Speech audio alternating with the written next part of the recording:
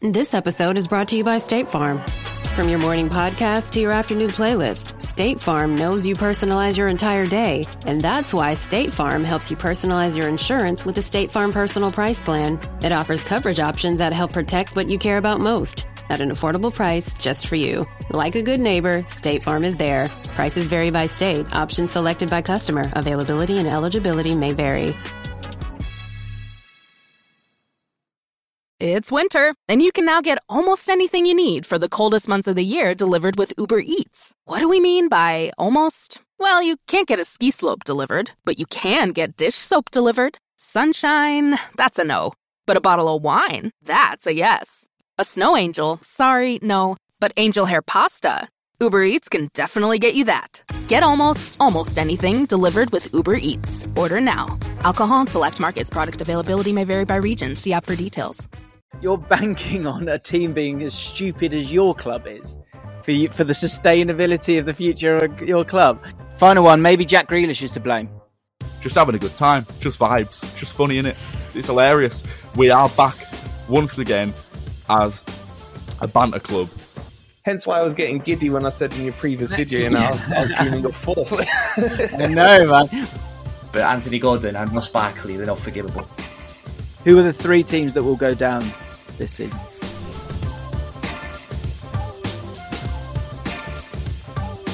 How are we doing, people? Welcome back to the Ripple Effect with me, James Lawrence Alcott.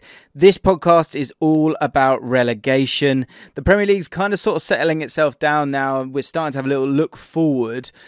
And in this one, we're kind of looking forward, but with a bit of dread. I have been able to chat to a fan from each team that is threatened with relegation right now. And as much as we want to talk about, you know, staying up and if they're going to go down, what I really wanted to talk about is why are they in this position?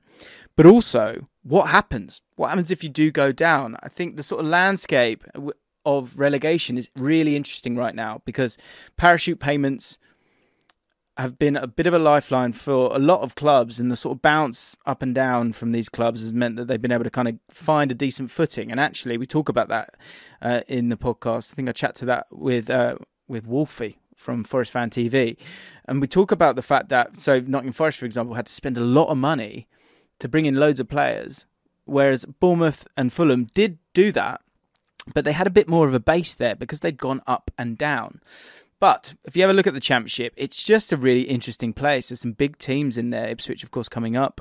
At the time of recording, Sheffield Wednesday could still go up. Plymouth, is a very well-supported club. And then on the way down, you've got some huge clubs. Everton, Forest, Leicester City, Leeds United, and Southampton. We're going to talk to fans from each of those. The bulk of those have their own content. So if you are a fan of any of those teams and you haven't heard of these podcasts, then please do give them a look. There's a link in the description so you can click on that and listen to them more and hear what they think and what they feel about their team. I think quite often we sort of hear from the pundits who don't really know about their club enough. And in this one, I wanted to listen and hear and kind of poke and prod, of course, as well, and find out what happens to the squad and to the club itself if they fall out from the Premier League. It's really, really interesting, really insightful to hear content from the lens of those teams down the bottom, because as I say, it's often that we're hearing from fans from Man United, Arsenal, Chelsea, and whatever it may be. So to get it from the horse's mouth is I think is really, really nice with this one. So I hope you enjoy it. If you're enjoying the podcast right now, then please do consider hitting that follow button and give us a 5-star review. Honestly, it does make a huge difference.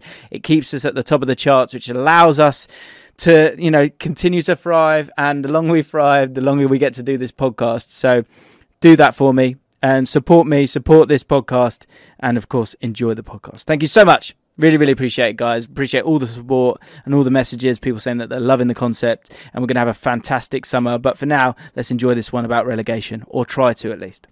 Currently in 20th place. So the first on this list of interviews that we're going to do, Harry from the Saints Score podcast. Southampton currently in that bottom position, probably the most likely to go down. I was listening to one of your podcasts earlier in the season, actually, and I remember it might have been yourself talking about the idea of going down, and you were kind of already sort of accepting of the scenario Is that where you're at now? Are you still fighting? Is there any sort of bullish nature that you can offer me, Harry?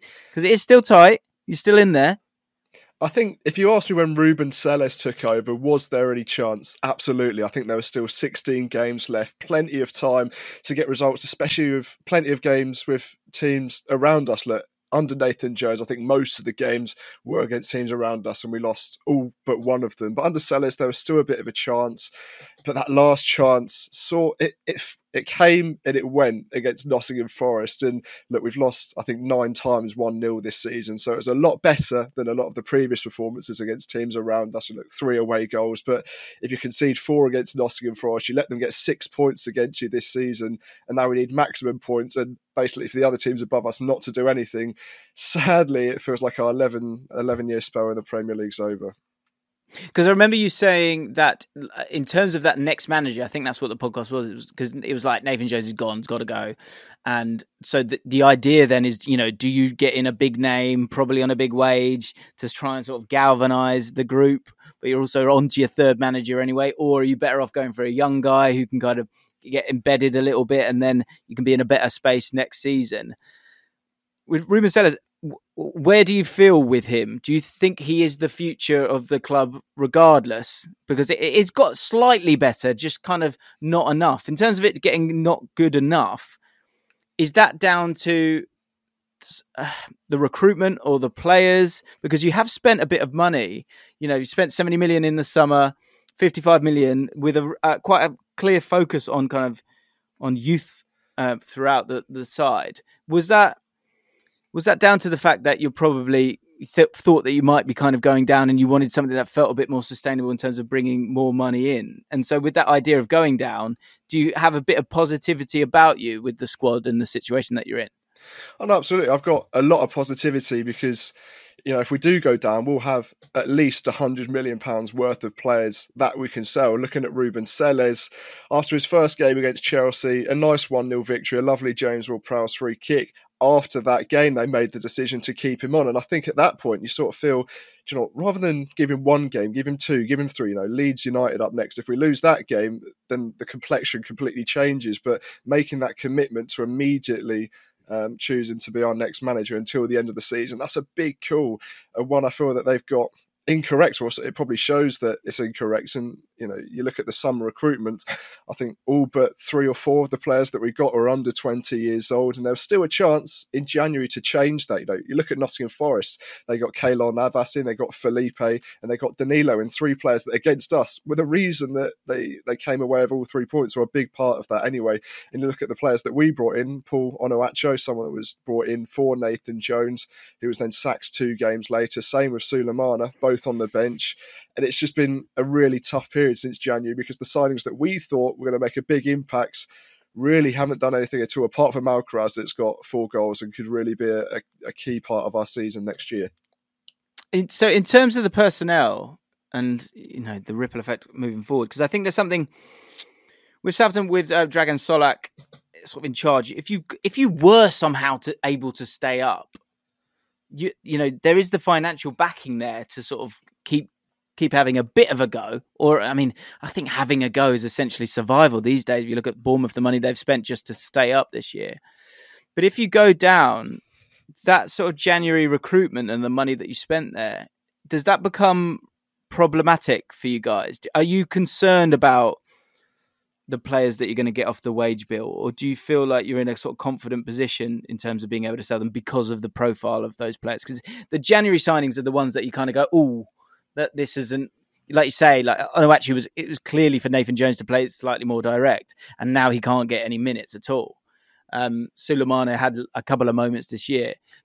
Do you sort of, because this is what I want to kind of find out with all of them, the idea of getting relegated is obviously feels disastrous always. But I think there's this catch-22 between the safety of the sort of parachute payments, the fact that Southampton are quite well run these days, and the squad that you've got right now. So if you do go down, do you think you'll be able to sell these players for more than you got them in, despite being in the Championship? Yeah, I mean, firstly, if you look at Lavia, for example, next season he's got a £40 million, or so I should say, at the end of next season, he's got a £40 million buyback to Manchester City that they're almost certainly going to activate. So if anyone wants to get him this summer, and all the top six teams are rumoured to be going in for him, they're going to have to pay at least that, probably more. You look at James Ward-Prowse, that's a £30 to £35 million price player, and all the players that could be going, Kyle Walker-Peters, Armel Bella-Kotchap, they've got at least 2-3 years left on their contract, so they're people that aren't really affected by, if they have 1 year left, their price halves, maybe apart from Che Adams, who's contracted until 2024. But you look at our ownership model, and they want to build a footballing brand similar to the likes of Manchester City, and we're supposed to be the headline club for that. We've got a team in Turkey as well. But they've already said that they'll be able to back us in the Championship, reinvest the money that they want to bring in, or that they do get in. Because they're a new ownership model, a lot of people think that they know exactly what's going to happen, and they're probably right in believing that we're going to sell all our top assets. But it's different to the owners that we used to have that did sell all of our good players, reinvest it pretty well, I must say, as well. But they could be the sort of people that keep 2-3 of those players. They do sell the likes of James Ward-Prowse and like that, but they might keep Lavia, or they might keep Bella-Kotchap, that's now out for 2 months. So, his fitness issues, we don't know what they are like in the future. So if the teams like Bayern Munich or someone like that do come in, they'll probably want to know a longer history record for that. So overall, I am probably pretty confident going into the Championship, but just because you have money, it doesn't mean that you're going to spend it correctly. Yeah, absolutely. I think what is interesting, Rasmus Ankersen, a lot of people will know that name from his time at Brentford. He's the sporting director at Southampton. He knows what to do with a football club. And what I find interesting here with Southampton is that probably the reason why you're going down is exactly the same reason why you'll be okay.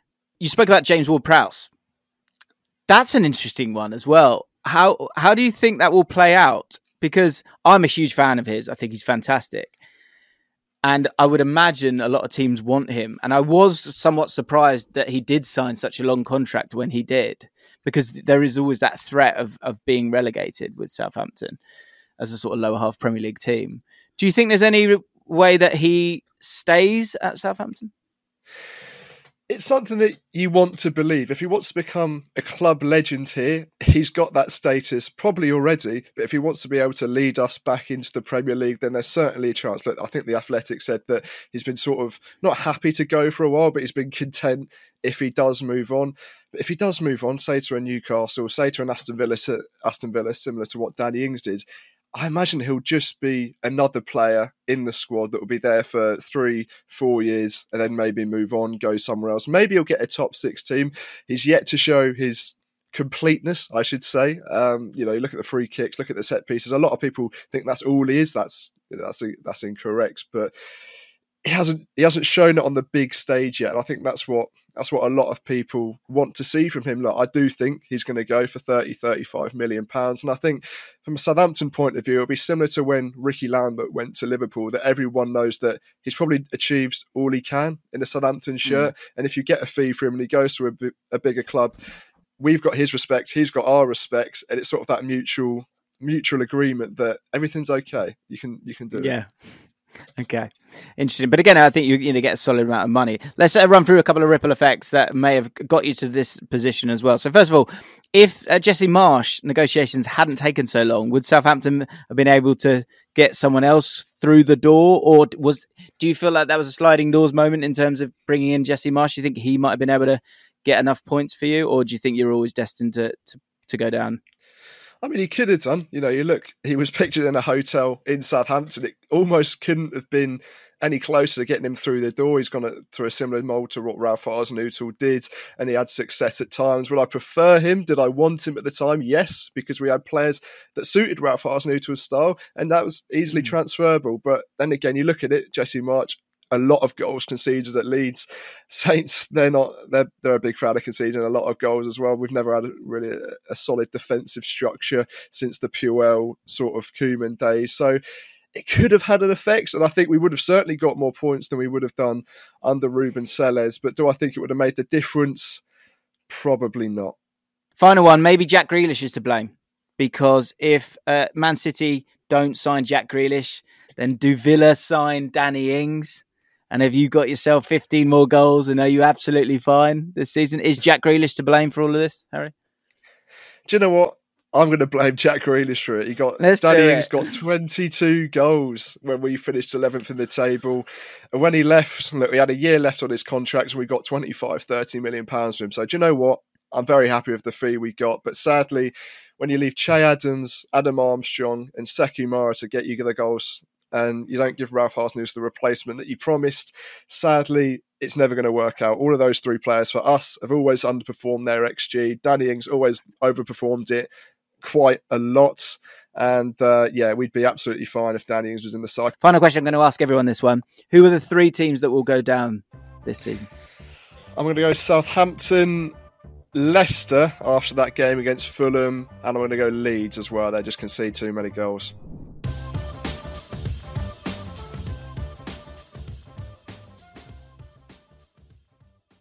The legends are true. Overwhelming power! The sauce of destiny. Yes!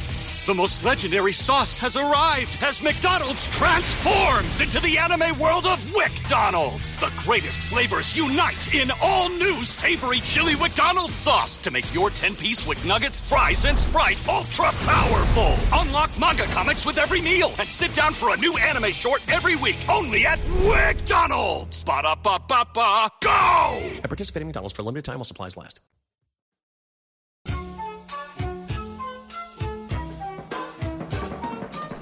Lewis Dayton from LUFC. Lewis, the YouTube channel, make sure you guys go check this out when you get a chance, especially Leeds fans looking for some grade A content. Lewis.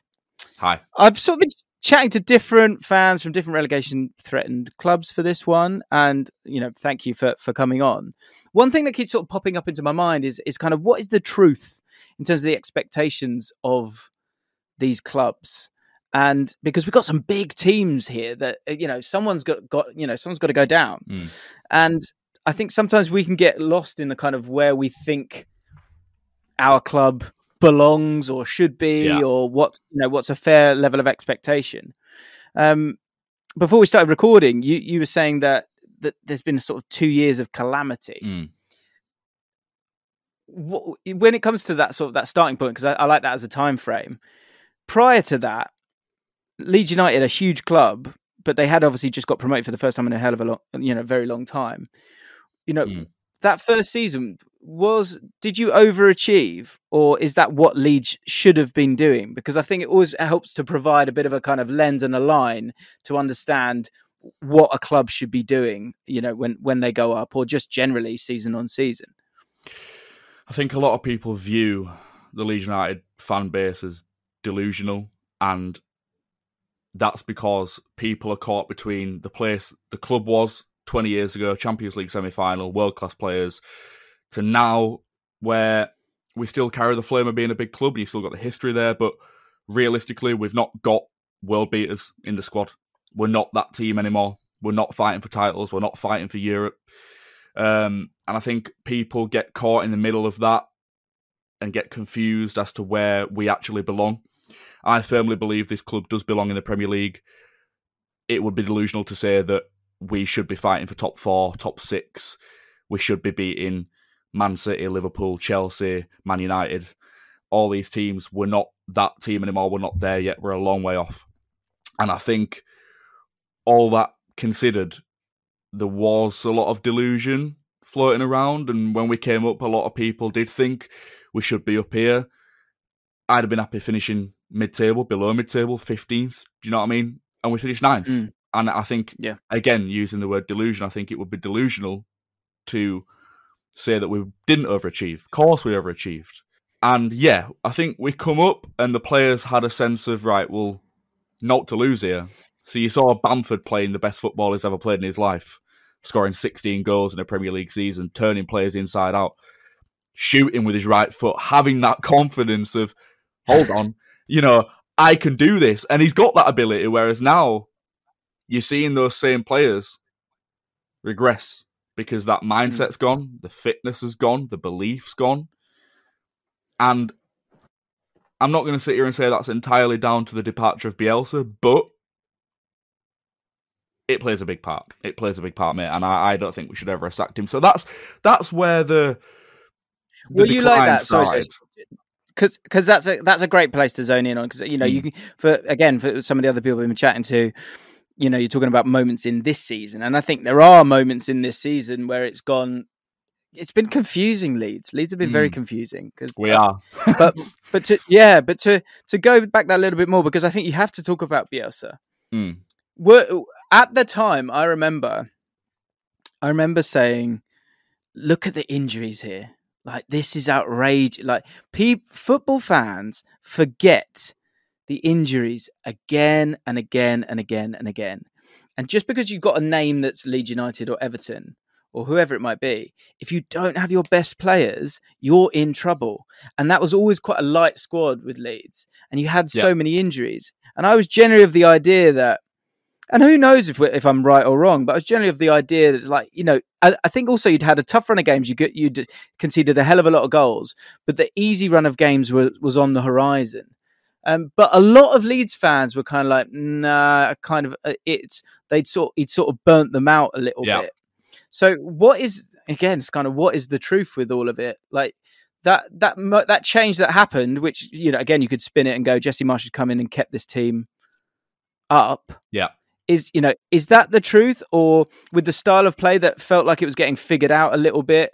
Was it only getting figured out because of the injuries, or was it just a style of play that after a season in what many consider the best league in the world was just getting figured out by the best managers out there? What was the truth when it comes to Bielsa? I think last season we were just riddled with injuries, and I'm not just saying that. It's a very cliche thing and an easy thing to say as an excuse for poor performances. Can you remember what you said at the time, Lewis? Can you remember what you said at the time? Were you sort of like, I think this is also all through the season. All through the season, mate, it was a case of injury. Rafinha out, Phillips out.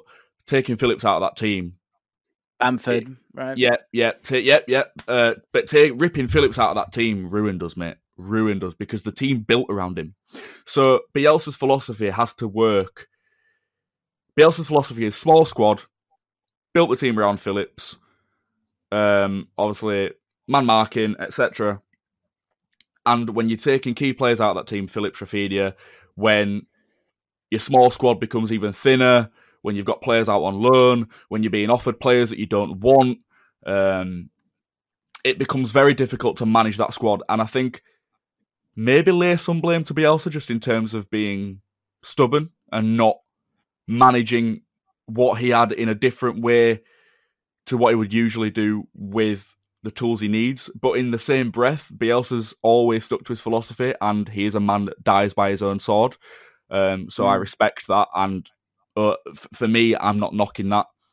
We did need a change. We did need to play differently. We did need to take a step back and think, right, we haven't got the tools that we need here. How would you have seen the last 18 months if he'd stayed in the job? What do you think would have happened realistically? I think he would have kept us up and then departed anyway, because they'd already lined Jesse Marsh up to replace him at the end of that season. Let's say he did stay. Let's say Jesse Marsh was never going to come in. Let's say that wasn't the plan. If he'd been given the players he wanted instead of the players that the club wanted, the board wanted, let's say, been given the tools that he needed, then I firmly believe that we'd have had another comfortable season in the Premier League. Maybe not challenging, but I think we'd have been fine. I think now, in comparison to last season where Jesse Marsh came in, the fans and the players were still very much of the belief that if we're out of a game, we can get back into it. Which is why when we got battered under Bielsa, let's say 6-2 Man United away, it didn't really bother us long term that much, because then you go and beat teams like Newcastle 5-2. It's part of the chaos. We were a chaotic team. Neutrals wanted to watch us play week in, week out. I'm not saying that's right, but that's how we were. One week we'd knock 4 past the team, the other week we'd concede 6, and that's how it was. So it didn't really bother us that much because we knew that's how it was. Whereas now, you're conceding 5 to Crystal Palace. You're 1-0 up. You dominate the first 30 minutes. You concede just on half time, and then you lose 5-1. And it goes on and on and on. You lose 4-1 at Bournemouth, and the belief now is just that we're going down. It's good because, to go from Bielsa to Allardyce in 18 months is 14. 14. Sorry, wow. That's yeah. That change in philosophy is the most disappointing thing for you guys. The idea that you've kind of given up on that. Like you said, your arse fell out. Like, does the arse fallen out in terms of that desire to stick with that strategy? Because part of that as well is if you're going to do that, then Jesse Marsch there were certain performances that were okay. It's just the results kind of weren't occurring. Yeah. But they've totally given up on that strategy. Do you think that the strategy to give up on that strategy is the right strategy? I think Jesse Marsch somewhere will be a very successful manager. I think he's got an exciting philosophy that certain players here didn't want to make work. Now everyone's regressed to how we were when we were 15th in Championship, going to Sheff Wednesday away, getting battered 6-0. Just having a good time. Just vibes. Just funny, innit? It's hilarious.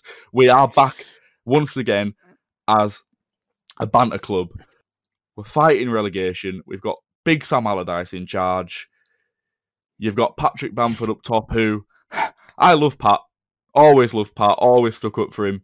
Sometimes it's been hard to stick up for him. I think he's got a lot to his game. Sometimes he doesn't show it. He's not consistent enough. It might not feel serious when you bring in Sam, but in the 49ers, that's a serious organisation. That in December 22, Ratrizzani was suggesting that he plans to sell the club to them, 100% ownership. Mm-hmm. So moving forward, of the fact that you feel like you're down, I haven't heard a Leeds fan say anything different, to be honest. Mm. If you do go down, how do you feel about the squad and the future and the acquisition, I guess, from the 49ers of the club? Do you think there's any way they would be sort of scared away by that, or do you think it would all remain quite calm? What do you see as the future of that squad and that team in terms of competing in what will be a really impressive championship next year in terms of the teams that will be there? I don't know what the lineup would be if you were to consider the current squad and no new signings in terms of who would leave. Who do you think would get the most money and would also want to leave? It's an hard question right now, to be honest. This is what I mean in terms of we haven't got a poster boy.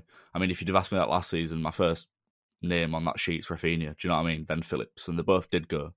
But now you sort of think, well, Melia was the one that you thought might go for like £50 million to Spurs 6 months ago, until he turned into the Invisible Man.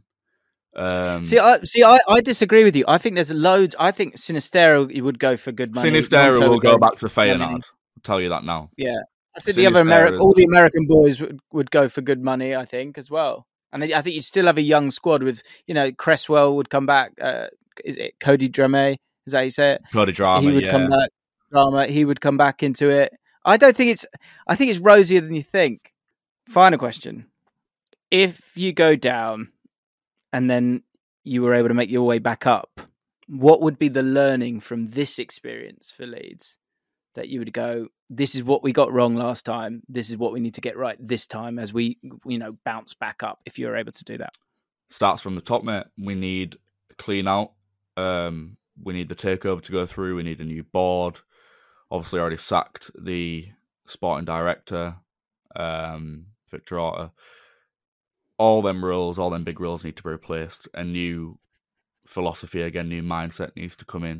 One team that I just did not see in this relegation battle at the start of the season, despite quite very disappointing when it comes to sort of the shopping that is the transfer window in August, was Leicester City.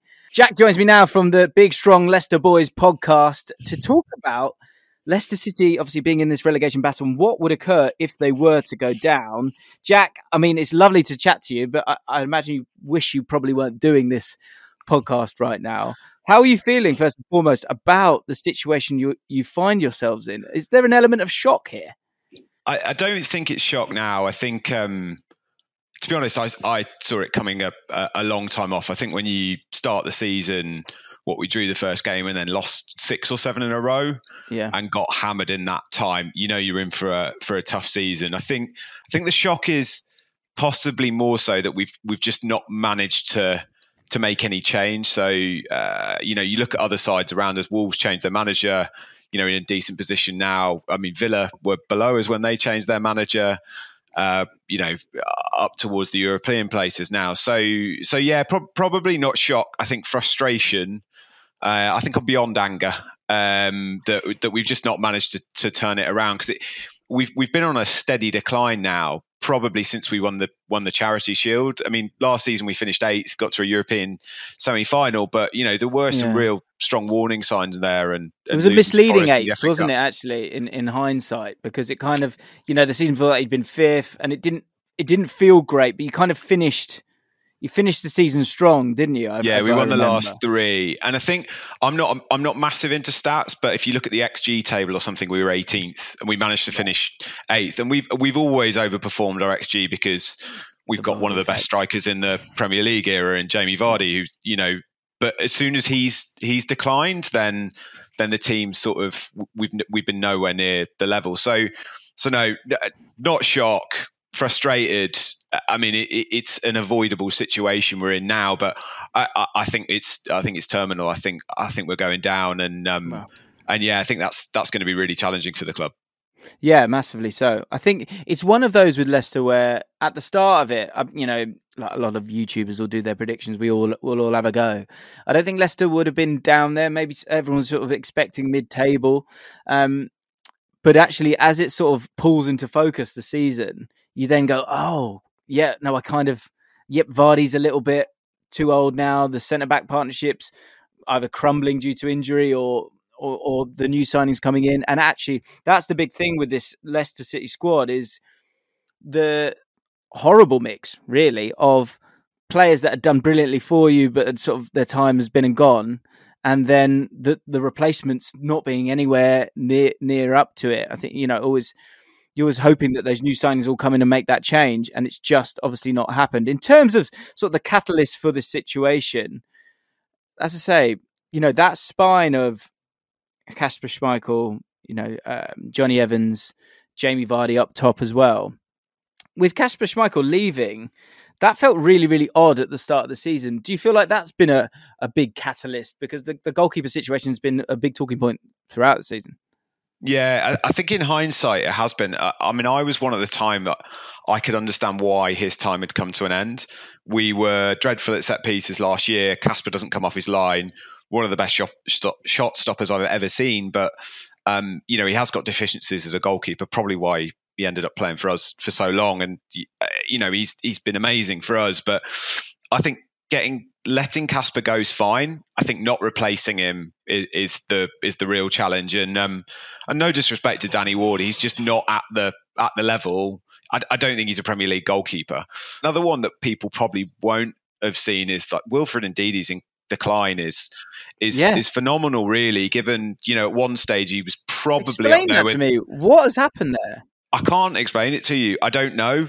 He's had injury problems last season, so he was injured a little bit. He's just been nowhere near the level. I mean, he was phenomenal for us. I mean, he's 6 foot something, wins headers. He's not the best footballer in the world, doesn't carry the ball particularly well, but he's an absolute tackling machine. But he's been nowhere near that. I mean, he's been basically our 3rd choice defensive midfielder this year, and every time he's been thrown in, wow, he's made big errors. So, against Villa, he gave the ball away and Traore scores with 5 minutes to go. But I think that the spine of the team, as you allude to, is declined for different reasons. Some age, some have left, some have just lost form.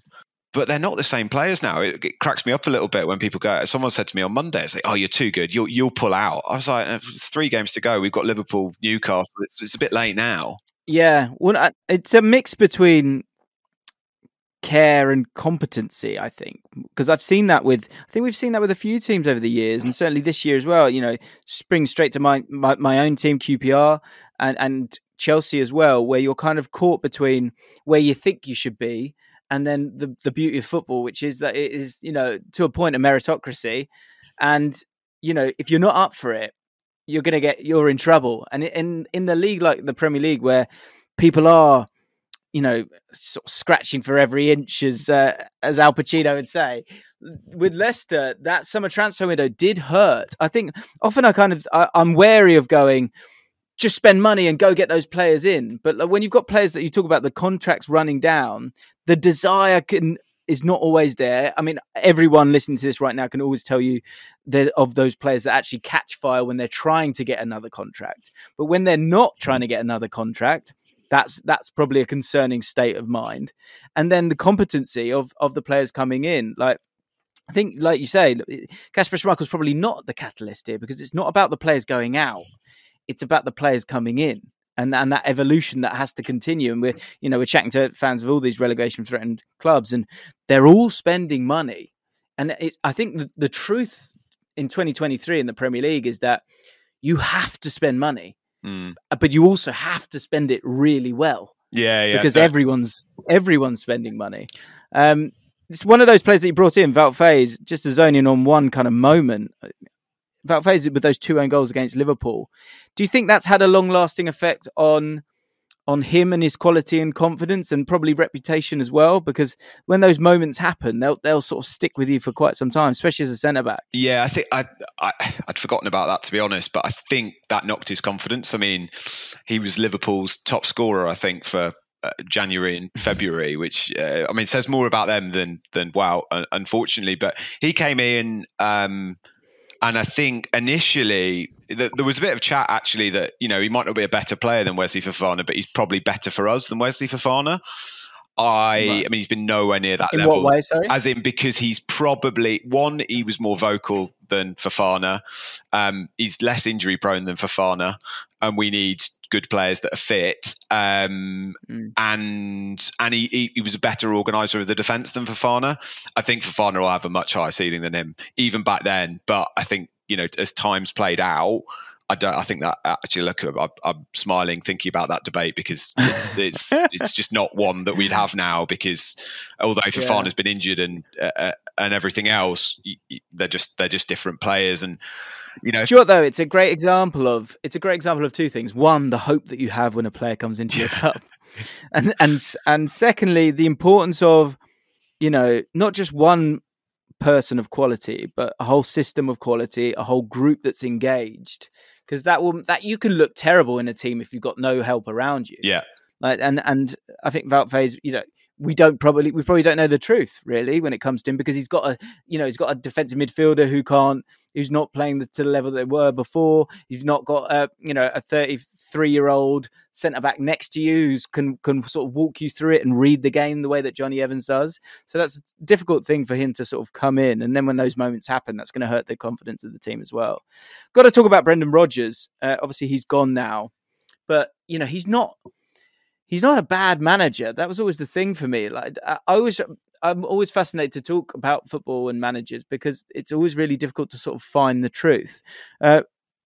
Obviously, he won't be your manager moving forward. But what is the truth with Brendan Rodgers in your eyes? I think this season, I'm going to use a massive cliche. With Brendan, it's a game of two halves. First 2 years, probably the best manager, up there with the best managers we've ever had. And you can't really argue with the levels he hit. 2 fifth-place finishes. Okay, we were fourth for the majority of those seasons. Probably should have got Champions League football. Won an FA Cup. I mean, punched well above our weight. Even if our weight bill was sort of 8th or 7th, we're punching against some real big heavyweight clubs there. I think beyond that, I think the message got a bit samey. I think Kasper was on Monday Night Football a couple of weeks ago and said, over a period of time, the message becomes the same and players don't respond to it. I think that's what happened. I think we got away with it in the third season, like you said. I think in the summer, when you set your stall out and go, I need a complete rebuild, as he said after the Forest FA Cup game, he doesn't get that. He becomes more frustrated, more angry. I think that eventually rubs off on the players. I think he's quite a confident bloke. He doesn't, I don't think he lacks self-confidence, but I think his confidence got knocked a little bit this year. I think when you're trying to say stuff and it's not working with the players, I mean, at the end, he just looked like he was done. In terms of a clean slate is clearly needed. What will be interesting in terms of going down, in terms of the ownership, it's the ownership's very strong in terms of like the desire and the commitment to provide long-term stability. On 2 occasions now, 2013 and on February 1st, they've sort of moved huge amounts of money, 103 million, then 194 million of loans into equity. So from that point of view, you feel sturdy. It's the squad I keep coming back to in terms of the knock-on effect of going down. Like, because sort of I'm trying to figure out who stays and who goes. And actually what you kind of need is to rip the plaster off and go, look, Jamie, you've been brilliant. Look, go through all those players and really, really move it on. But in the best league in the world, you're going to be able to attract better players. To do it in the league below, would that mean, Jamie Vardy sticks around for another season? Would Iheanacho stick around for another season? Because you're going to lose Maddison, Tielemans anyway. So what's going to be happening to this squad if you do go down, do you think? It's a great question, and I think it's one we're all discussing. I think the first stage is getting a new manager in. Maddison will go. I think there'll be plenty of clubs interested in him. It's what price and where to. Barnes will be one that's similar. Tielemans obviously out of contract. And then I think there's lots of others where we'll probably... I mean, you're talking about a club that's made a loss for the last 4 years and significant losses with a very high wage bill. So we're going to need to raise some cash pretty quickly. So the likes of Castagna, Ndidi, like anyone really, Iheanacho, as you mentioned, will probably be sold. You've got some interesting youngsters there as well. Dewsbury Hall was fantastic for Luton in the Championship. Probably too good for it. He's had a really poor season this season. Yeah, Justin's another interesting one. I mean, Justin, brilliant, but often not fit. Injuries. Ricardo Pereira signed a new 5-year contract, not fit very often. Really? Thomas, you would imagine, stick around. I think the centre-backs would probably stick around, would they not? Suter and Fez might be quite good in the... I mean, I really like Harry Suter. He's not played enough for us. They might be decent. Everson's been in the Championship before. I think he'd be a decent goalkeeper. The likes of Dewsbury Hall. We've got Hamza Chowdhury's been on loan at Watford all year. We've got another year of him, probably decent at that level. But it's not like, I mean, Bournemouth have come up and they've kept the likes of Philip Billing and things like that. So I don't see us having real... We're not going to hold on to the likes of like Harvey Barnes or Iheanacho who'd be really good at that level. I think we've got a lot of players with probably a point to prove in the Championship. So... And we're going to have to make a lot of additions. I mean, we've got 1 or 2 really promising youngsters in Will Alves and Sammy Braybrook, like both play for England under 18s, under 19s. Club's got really high hopes for them. They did their ACLs about sort of 6 months ago. So that's frustrating because you imagine going down would give them an opportunity, but hopefully they bounce back. And there are some decent kids coming through the academy. But like you say, huge task for whoever comes in to rebuild that, because we're going to be, I imagine our scouts have been looking at very different players to ones they're going to have to start looking at in the summer, which is not easy really. Well, that's why I think for Leicester, it's for a team that wants this. I mean, that's probably one of my final questions for you is, who are Leicester City? Like, are you a top 10 club? Do you, I think sometimes this can be a generational question, but do is that the truth, or is the truth you're a lower half club? Or, prior to that, prior to, it all coming together the way that it did, this was a team that sort of bounced up and down several times. I think about 14 years ago we were in League One, right? So yeah. Oh God, of course. So to go down is the scariest thing, just how far away it will feel to get back to the 8th place finish, which is probably sort of a gentle, optimistic idea of what Leicester City is, because a lot of the infrastructure is there. The training grounds, incredible. I really like the stadium as well. So yeah, who are Leicester City? It's a phenomenal question. I think one, again, we're all asking ourselves. I mean, the club's narrative over the last few years has been to disrupt the top 6, and we've done that, but a bit like Icarus, we probably feel a bit too close and we've fallen from it very, very quickly. I think that will be what we, time will tell in terms of what we end up being. Traditionally, I've seen us be relegated 4 times and once to League One. So I'm well prepared for relegation, and I don't underestimate the task of being in the Championship. Although I don't think the Championship's an absolutely phenomenal league. It's one of my favourite to watch, and I think the playoffs are phenomenal, but it's easier when you're not in them. So yeah, I think what we are is a great question. I don't even know if I can answer that. I think most fans would say we're a top 10 club over the last few years, or at least should be, and that's what we pay our players to be. But we've been miles off that this year. I mean, in many ways, it surprises me we've not finished bottom. It's a tough, unforgiving league, and you can forget, you can become a very different team very, very quickly if you're not carefully planned in how you approach it. Absolutely. Final question then. Who's going down? Which 3 teams do you think will go down, mate? I think it'll be the same as they are at the moment. I think Leeds have got a really tough run in, although Allardyce has come in. They might not get another point. I equally think we might not get another point. Got Newcastle and Liverpool next. West Ham on the last day of the season might sneak something there, but it might already be done. I'm praying for sort of one last Jamie Vardy show to drag us out of it, but we might have had a fair share of miracles over the last few years. So yeah, I think it'll be as it is now.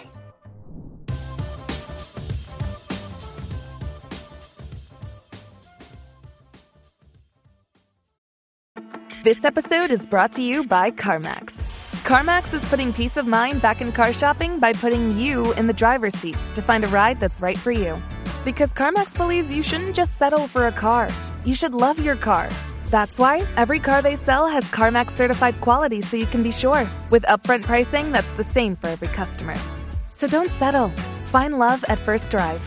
CarMax, the way car buying should be. Start shopping now at CarMax.com. With threats to our nation waiting around every corner, adaptability is more important than ever. When conditions change without notice, quick strategic thinking is crucial. And with obstacles consistently impending, determination is essential in overcoming them. It's this willingness, decisiveness, and resilience that sets Marines apart. With our fighting spirit, we don't just fight battles, we win them. Marines are the constant our nation counts on to fight the unknown. And through adaptable problem solving, we do just that. Learn more at marines.com.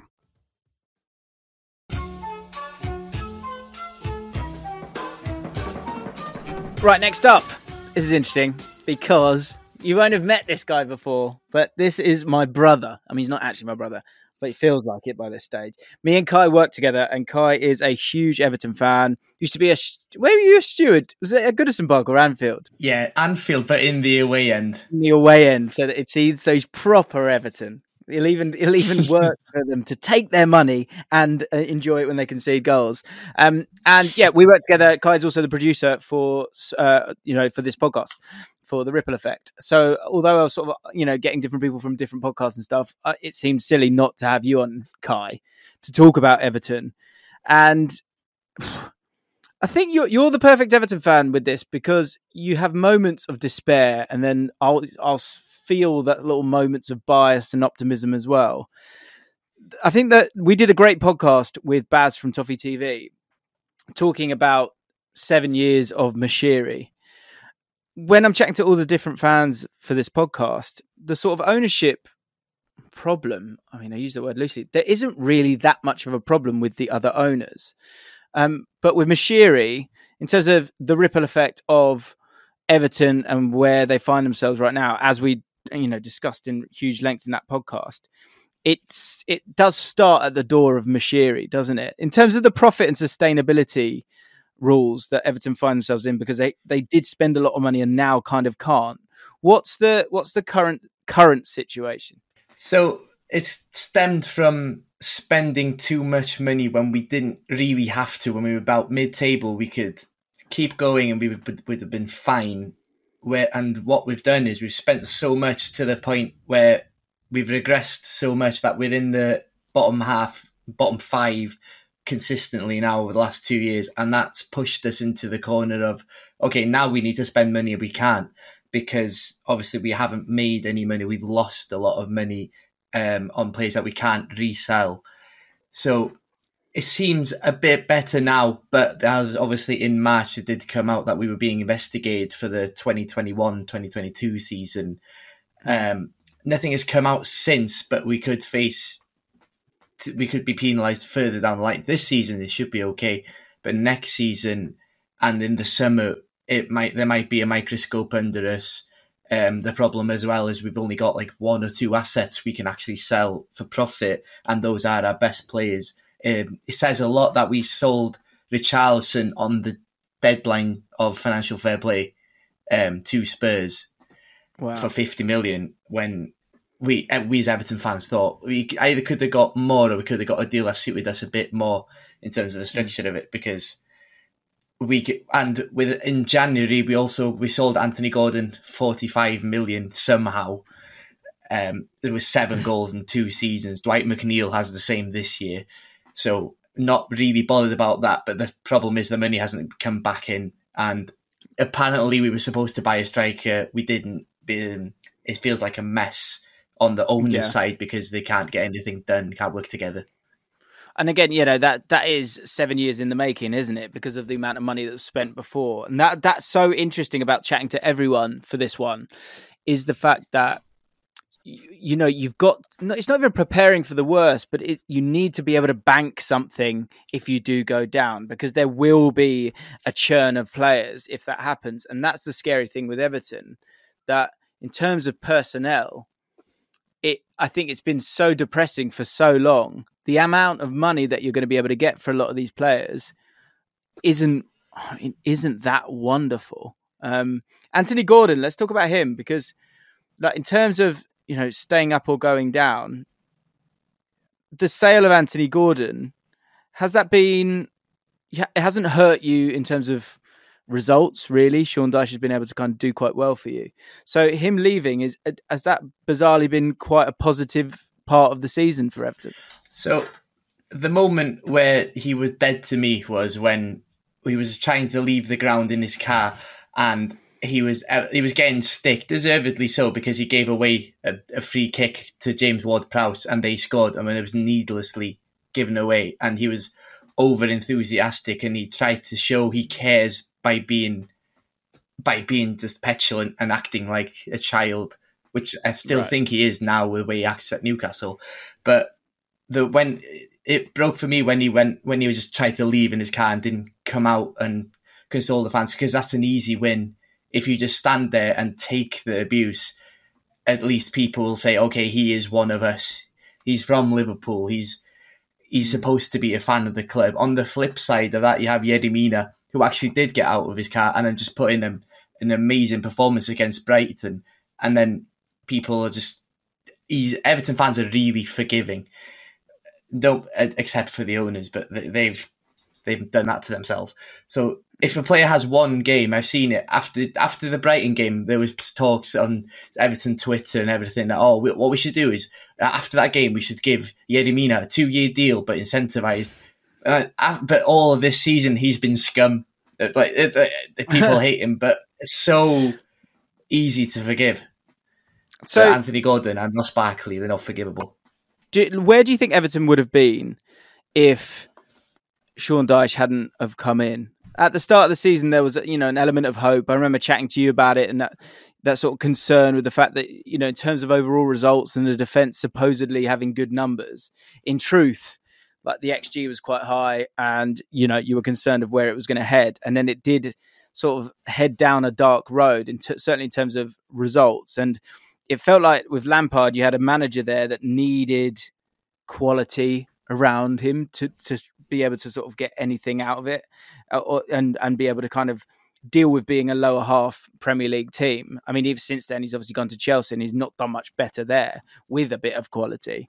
But in terms of Everton and what was necessary to give you even a chance, Sean Dyche coming in has been, the be all and end all for you. Like, what has he provided for Everton this year to give yourselves a chance? And if you'd stuck with Lampard, do you think you'd already be dead and buried? So starting with Sean Dyche, I think what he's done is he's revived a lot of players by not necessarily making it about them. Whilst Lampard, he was trying to make a team about some individuals, like Anthony Gordon.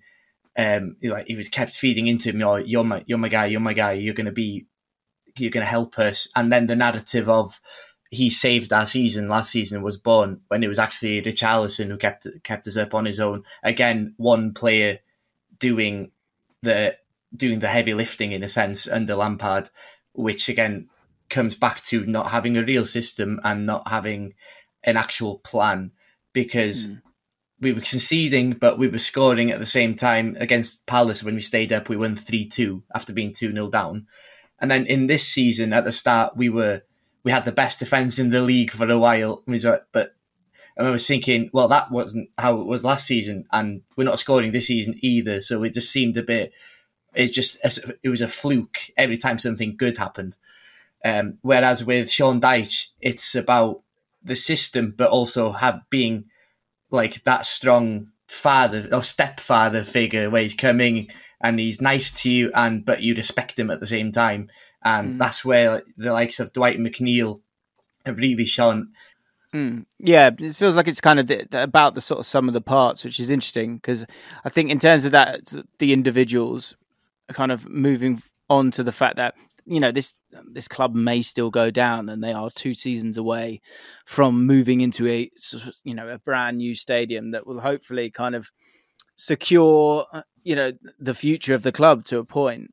So it really it was so necessary to get in a good manager. I was chatting to Jack from, a Leicester City podcast, and he's talking about the problem with Brendan Rodgers is the timing, not the fact that he needed to sack him or that he needed to go, but when you did it, and they did it too late. So they haven't been able to bring in anyone decent enough.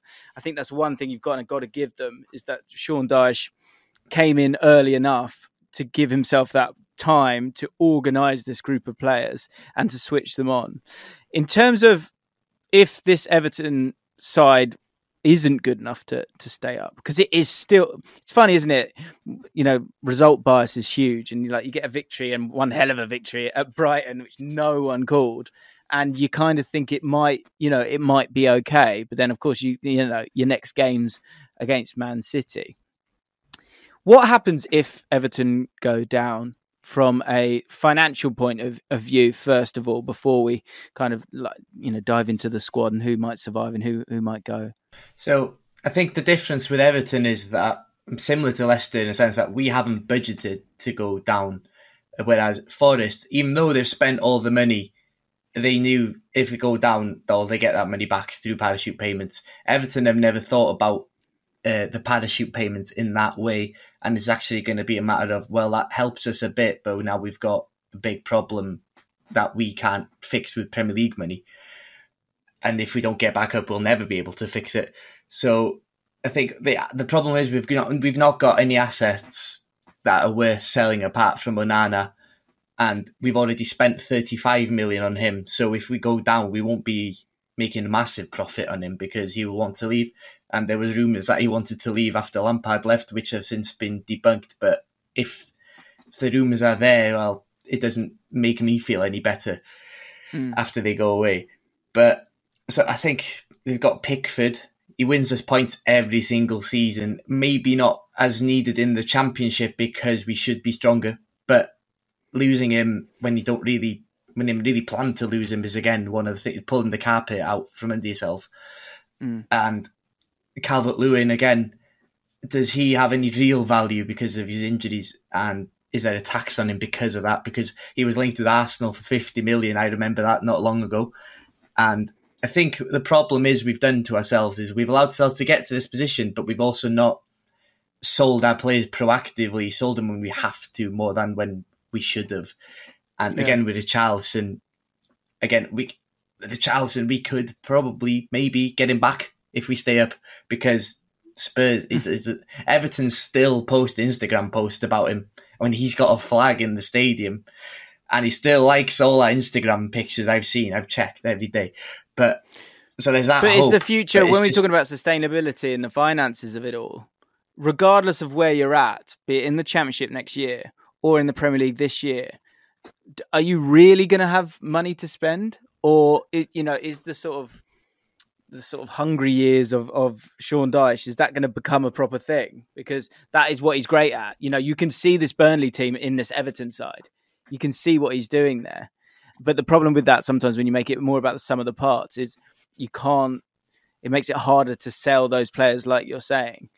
Like, regardless of what division you're in, is it still going to be a very difficult club to be at and to manage for Sean Dyche for years and years to come? Or do you see the future becoming brighter as long as they stay in the division? Like, how does it play out either way?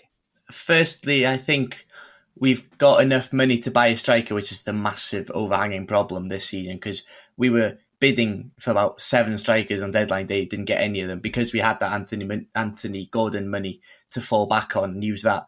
And the way that's going to be used is going to be really pivotal for the future, because if they do what I think they'll do and use all the money on one player, it could go horrendously. But what I think the positive with Sean Dyche is the system makes players look better than they are, and then you get stupid clubs like Everton buying your players for 30 million like we've done to Burnley so many times. So I think it can be kind of self-sustaining.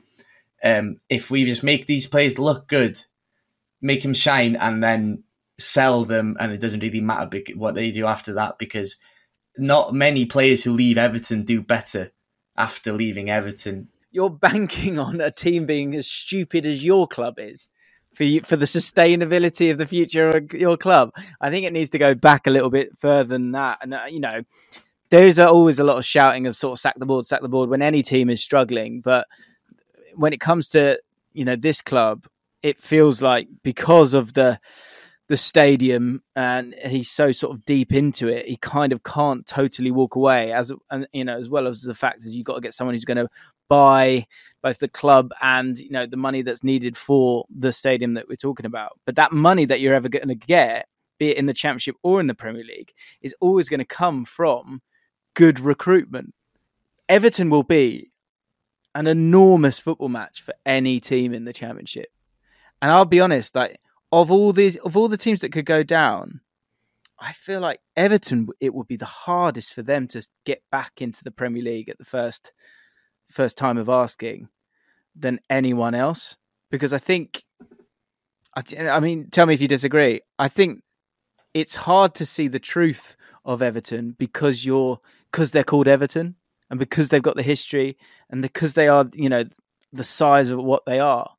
But it could get really ugly if you go down, couldn't it? You've really got to stay up.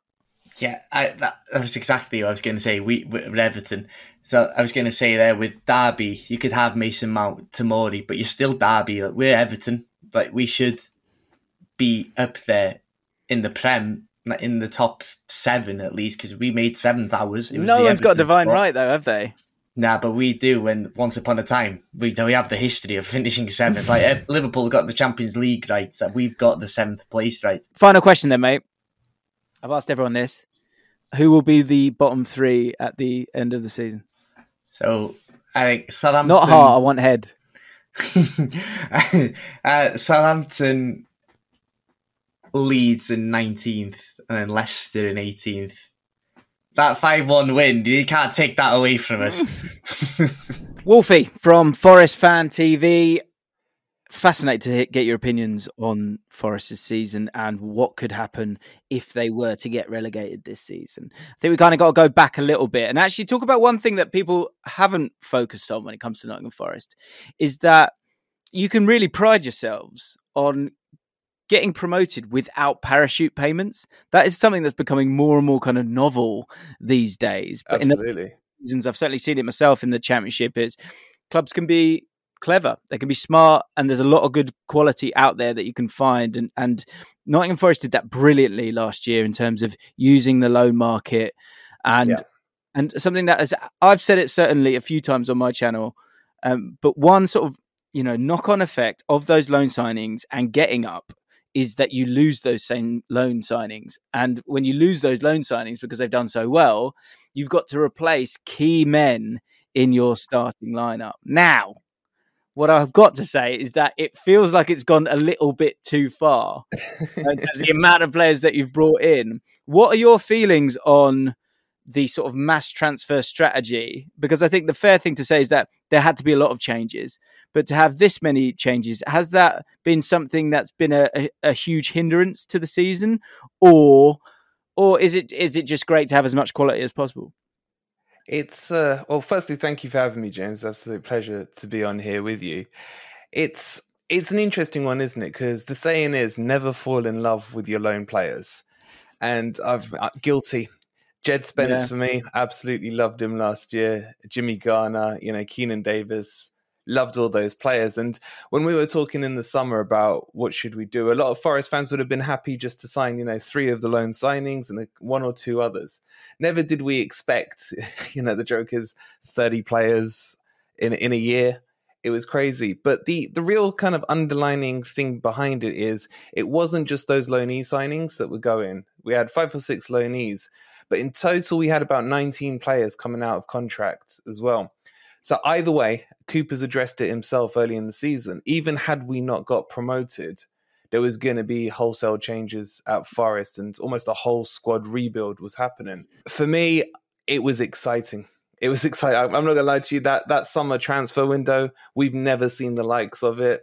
Being linked to players like Jesse Lingard, and then you were hearing all kinds of... At one point, we were getting linked to Ramos, the Portuguese striker, as well. All the rumours were flying, and it was just like, wow, this is the Premier League. Hence why I was getting giddy when I said in your previous video, I was dreaming of 4th. I know, man. Mate, I've done that myself, though. QPR, remember, we spent all the money, and I was like, this team is a top 10 team. I think we'll finish 9th, and we finished rock bottom at the end of it. You naturally see parallels with things you go through with your own team. And then you say this season and the transfer strategy is something you've never seen the like of before. And I think the sort of add-on to that would be, you don't really want to see that again either, do you? Yeah. Because you want to be it to be 1 or 2 sort of additions to a sort of settled squad. Exactly. That's the starting point for success. And that amount that you spoke about, the 180 million. If you think about the money spent in this summer, 141 million. The money spent in January, 29 million. Yeah. They're sort of bang on it, and it just shows that. In terms of, again, all those players coming together, have you seen on the pitch the knock-on effect of that in terms of the lack of chemistry within the group? 100%. 100%. For me, even now, I'd say we're starting to see a bit of cohesion. But it's, I think Steve Cooper himself has only blooded the same team in back-to-back games once or twice this season. Be it because we've had a horrific injury list. At one stage, we got 14 out. I think currently we've got 11 or 12 out. We seem to pick up 2 injuries a game on average at the moment. It's a bit of a laughing joke within the fan base. But there's definitely been, especially until the World Cup. For me, I think the World Cup helped us with it being this unusual winter one, because it gave Cooper and his training staff a couple of weeks in November to try and bed some of these players in. And you saw the evidence of that when we returned back from the World Cup in January. Forest were on the league table, actually top on points achieved for the first 4 or 5 weeks. But what the Forest fan base wants to see in the summer is maybe quality over quantity, because you can see the strategy. They've built out the squads, they've done what they needed to do, and now you need to add, the quality on top of it. Maybe 3 signings at 30 million each, spend 90 million instead of 90 million across 15 players. Do you see yourselves being a club that changes their squad every season? I don't think so. I think the key to me was that they had to build a squad this season. If we go down, that would cause the issue. Because if we go down, I'm sure there's a lot of relegation clauses built into a lot of these players' contracts. You hope so, right? Yeah. I'm still thankful Jesse Lingard's only on a 1-season contract, so that's all good. It's all exciting until you get the bill, isn't it? That's the thing. Exactly. But for me, I think the wholesale restructure again could happen if we went down, where we may lose 10 players. We've got obviously some decent to up and coming players like Brennan Johnson, who's been fantastic this season. You've got Morgan Gibbs-White, who's obviously the whole 42 million, even though that's stretching the truth a little. He's been coming into his own as well. And we've got explain that for us, Wolfie, mate. Just explain that. Yeah, Steve Cooper worked with Morgan Gibbs-White throughout twice before in his career, back in his England days, etc. And he's his boy, and he wanted him. And Wolves weren't releasing him, and it just kept going up and up and up the price tag.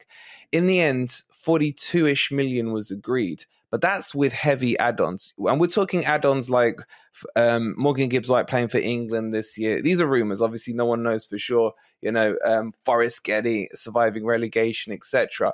So what our understanding is, the actual initial outlay is about 25 million with a few easy clauses and a lot of stretch clauses, if you like. Got you. We always get bantered by the Wolves fan, thanks for the 42 million, etc. And we're like, for me, I wish he costs us 42 million, because if he hits those additional clauses, it means Forest have had a fantastic season. He's had a fantastic season. And again, like, you were able to go for it because, you'd done it within FFP. So you have that room to go and spend all that money. The Athletic have sort of has heard concerns from mid-table Premier League clubs that Nottingham Forest have sort of distorted the market this season, sort of wages being driven up by this ambitious newcomer in Nottingham Forest. Have you sort of noticed that yourselves? Like, do you feel like it's sustainable to provide these wages as well moving forward? Well, for me, you got to look at it. The facts speak for themselves. Forest are currently sitting 16th in the Premier League, having spent 140 odd million. Now, if 140 odd million is only going to get you to 16th, then the fingers need to be pointed at what the other clubs are doing. Look how Chelsea have performed with their finances this year. 8-year contracts, 100 million players left, right, and centre. We've come in, and it's peeved off the Forest fan base a little, because our response is, well, what did you want us to do? Come here just to finish 20th, do what Norwich do, just yo-yo up and down? Or, should we not be praised for at least trying to have a go and get into it? Look, if the wages become astronomical next year, there's still parachute payments that are going to kick in and potentially help us, as you touched on earlier at the start. So for me, I think they should maybe look at it and think, well, this is the Premier League. It's, a multi-billion industry. Money has to be spent to survive. Because if we didn't spend the money, the headlines would have read, well, Forest are just here, a holiday season out. They're just happy to make up the numbers. So it's the narrative, isn't it? I agree with you. And I think also, like, context, because if you think, say Bournemouth and Fulham, Fulham, both of them have gone up and down and have had players who are, and what they have done well over that period of time is bought players. Dominic Solanke, not good enough for the Prem just yet. Bounces down, bounces back up. Yeah. Fulham, agreed. Harry Wilson, similar thing. Harrison Reed, you could say the same kind of thing. Yeah, exactly. And so that is the thing that does have to be. I think the quantity's extortionate. What I would also suggest is that I feel like the age of some of these players feels too much as well for Nottingham Forest. And I've got a question on that in a second. But the amount of changes that were necessary, I think you're right. I think I've probably been a bit naughty myself in terms of kind of going, like, stop it, like, too many. I think it just it went past the line where it was getting, like, unnecessary. If you go down, who stays and who goes out of these big names that you've got? Because the one thing that I find interesting is that actually the two that might go are probably the two. It's Brennan Johnson and Morgan Gibbs-White who are the two sort of young starlets in this. So it would then be a very old squad. Yeah, I'd slightly disagree with you on the age of the squad. I feel in the summer window, we signed 3 oldies, if you like. We brought in Lingard, Aurier, and Quixote. 4, if you include Remo Freuler as well. And there was a lot of youth brought through, Nico Williams, Biancone, the right backs. There's a lot of youth brought in. And when it came to the January window, that's where I feel they decided, they looked at the squad and thought, we haven't got Premier League experience. We need some older heads around here.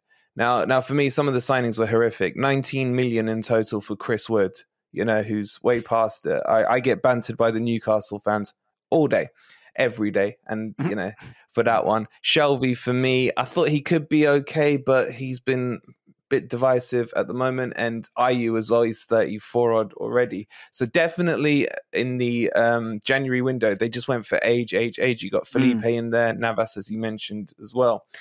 But they've done a couple of pearls in there with Danilo, the Brazilian little wonder kid. He's come in on a 6.5-year deal. We picked him up for 18 million. This is the kid that Arsenal wanted not too long ago that they were scouting. So we've done quite good business on him for 18 million. But you are right. If we go down, it's going to be the cream of the crop that potentially goes. It will be Brennan Johnson. I can't see Brennan Johnson putting another year in the Championship, although he's Nottingham born and bred. You know, none of us, I think, would hold it against it. It would hurt, but you would understand why he would leave, how that could finance the club potentially. I'm not convinced Morgan Gibbs-White would go. I think that would depend on if Steve Cooper's still here or not. I think they've got a very strong father-son style relationship. Yeah. He's done the Championship last season. It just depends what his aspirations are. Is he still trying to push forward towards an England career, etc.? Finally, Steve Cooper. I think it's been great that you've have looked to stick with him, and the fan base, I know, absolutely love him, which is actually, it feels very unique that he's been able to survive. Really, if he was to take you down, would that really hurt his stock, or would he still be bulletproof? Steve Cooper's an interesting one. Like, the majority of the fan base are behind him, but he's not bulletproof in terms of criticism. I think, for me personally, I've seen too much low block football from Forest this season. I do believe there's a more expansive team in there. He himself has come out and said this isn't the style he wants to play. In terms of if he goes down, the majority of the fan base believe he's got enough credit because he's the one who brought us up and he would be the best one to bring us back to the Premier League. Now, that's a debate that happens in the fan base quite a bit. I'm not so convinced on that. I'm old enough to remember the old Premier League times and the 23-year gap to it. So for me, it's no guarantee that you go down to the Championship, you come straight back up. Look how look how Norwich are doing this season. Look how Watford are doing this season. Yeah, West Brom, Stoke, QPR, yeah. So I don't think, I think Cooper is very good and could do it at the Championship. He's got to 3 playoffs, twice with Swansea, once with us. But the fan base won't back off him and they will carry on supporting him. Who are the 3 teams that will go down? Southampton, obviously, are locked in. The R will be by their name this weekend, I fear for them. I think it's Leicester in 19th. And then I think Everton will pull away. And if I'm being straight and honest, it's between Forest and Leeds. If Forest beat Chelsea this weekend, we're on the beach. I think we will get 2 more points. I think we will finish 16th, 17th, where we are now. And then I can flip my start of season prediction and say I meant 4th from bottom, not 4th from top. So. Very good. There you go. That's it. Joy, in this game, you can always spin it, mate. You can always spin it. Absolutely, mate. Absolutely.